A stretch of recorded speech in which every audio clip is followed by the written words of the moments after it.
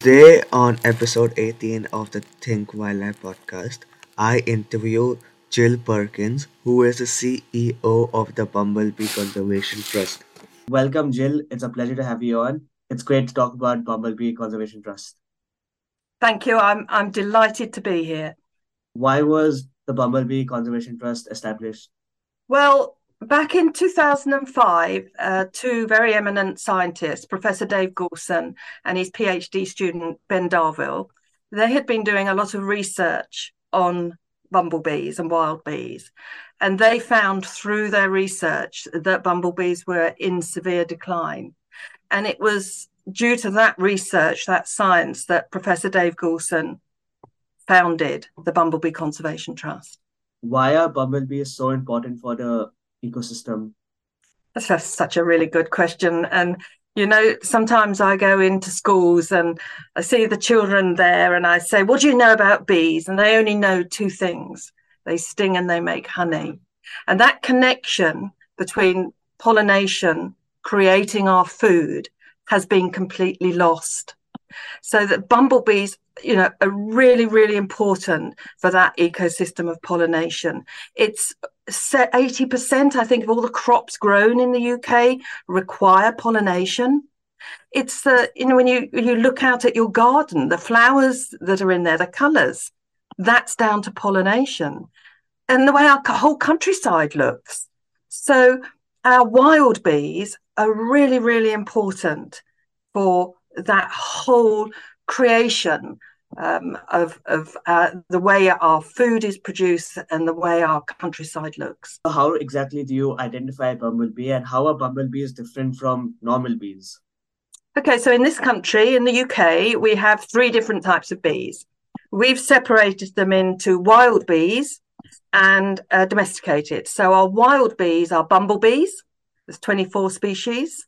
Solitary bees, those are the ones that you often see nesting in the canes and the bug houses. And those are, they're what we call our wild bees.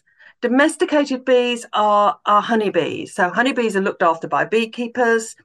I don't want to be particularly down about honeybees, but they're not at risk of extinction. Neither are they in decline. They're looked after a little bit like livestock, like cattle and sheep. So they're farmed and looked after. So there's a big difference between a honeybee, which is all one species, and it all looks the same, quite slim, brownish in colour, short tongue. Bumblebees, of our 24 species, each has different colour patterns on their fur, and each may have different length tongues. And the way we start to identify bumblebees is looking at the colour of their bottoms. So if they've got white fur or a red bottom or something like that, then we look at the amount of stripes they have, or the colour markings is really how we start to identify a bumblebee. But everybody recognises those big, fat, furry, flying, buzzing creatures. They're very, very iconic. The rarest species of bumblebee found in the UK. Well, we've got two really rare species that are on the edge of extinction. One is called the shrill carder bee, and that's found in southern England in a few populations over Kent and the Thames estuary, Somerset, Newport in Gwent, and over in Carmarthenshire. So we've got population patches of the shrill carder. Right up in the north of Scotland, Caithness and Sutherland, we have the great yellow bumblebee, which is like a huge, great yellow flying ping pong ball. It's an amazing bee. And those two are our rarest bees. What is the reason behind the decline in bumblebee population in the UK? Mostly it's habitat loss. So after the Second World War, we lost 97% of our wildflower meadows. And that's what bumblebees need to feed on. They need flowers to feed on. So that was the start of the declines. There's a whole suite of reasons why bumblebees have declined. That's the major one.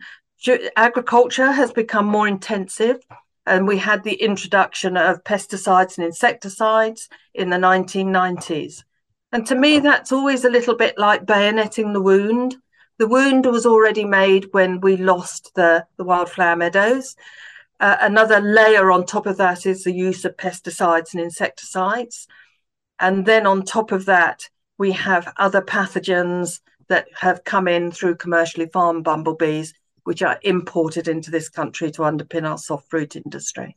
So there's a whole range of reasons why.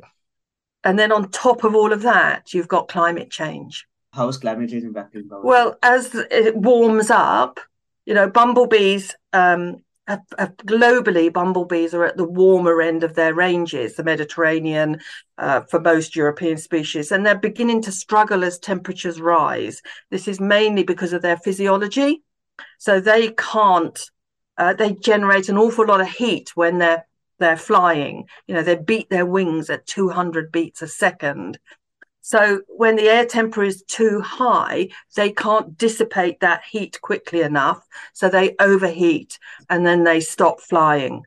And obviously food, and we learned last year during the drought, I don't know where you're based, but I'm in the southern England, and we had quite a severe drought. And of course, that dominates food availability. Droughted plants don't make much nectar and pollen. How are bumblebees faring globally? Yeah, they are. It is a mixed picture, but as I said earlier, they are at the warmer end of their ranges, and that's why the great yellow bumblebee has moved up north into cooler climes. Bumblebees evolved in the Himalayas. That's why they have big, thick, furry coats to keep warm. So, but they've got that they are struggling mostly due to this change in our climate of us getting warmer.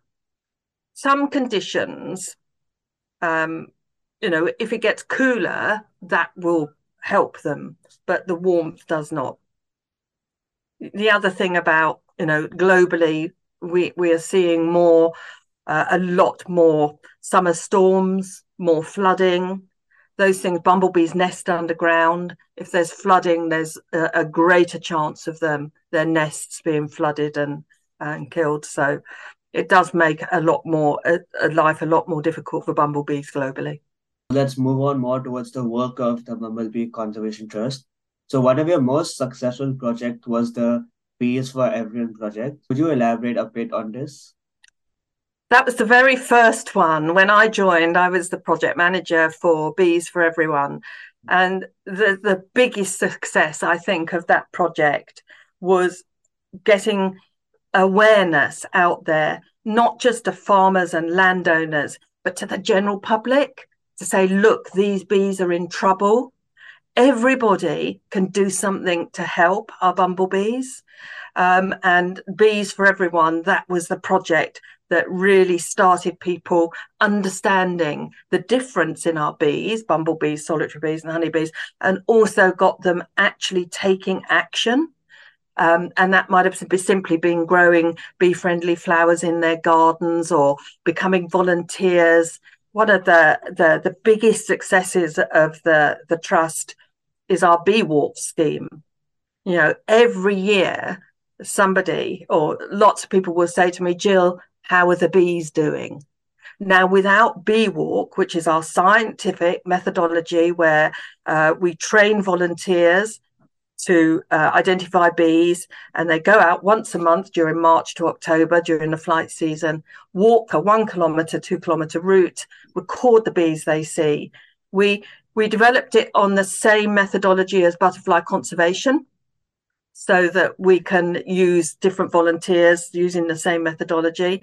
And we started off with about 35 volunteers. We've now got over 700 people monitoring bees across the UK. And we are the only organisation to hold data on bumblebees through that scheme. That's great. And one more project you're running is the Be the Change project. What is this project about? Yeah, that was, we did some audience insights work a couple of years ago. And people generally, it's a very big generalisation coming, but people generally love bumblebees. They're a nice insect, but they weren't able to help and support us because volunteering can take quite a lot of time. and quite a lot of skills. If we take bee walk, for example, you have to be quite skilled in being able to identify bees.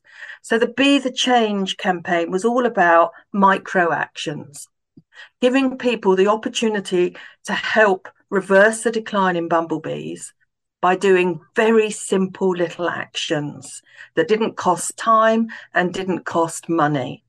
And so we developed that Be the Change campaign to raise awareness amongst ordinary people, anybody. And it was a simple micro action like deadheading plants so that they continue to flower longer, or talking to their children about how lovely bumblebees are. So simple micro actions. What is your long-term vision for Bumblebee Conservation Trust? To put a bumblebee in everybody's heart. My final question for you today is that what has been your greatest learning from your conservation career?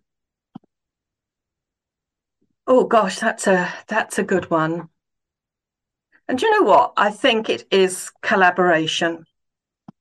And that's not just collaborating with our supporters, it's collaborating with other organisations, conservation organisations. We can achieve so much more together than we can individually.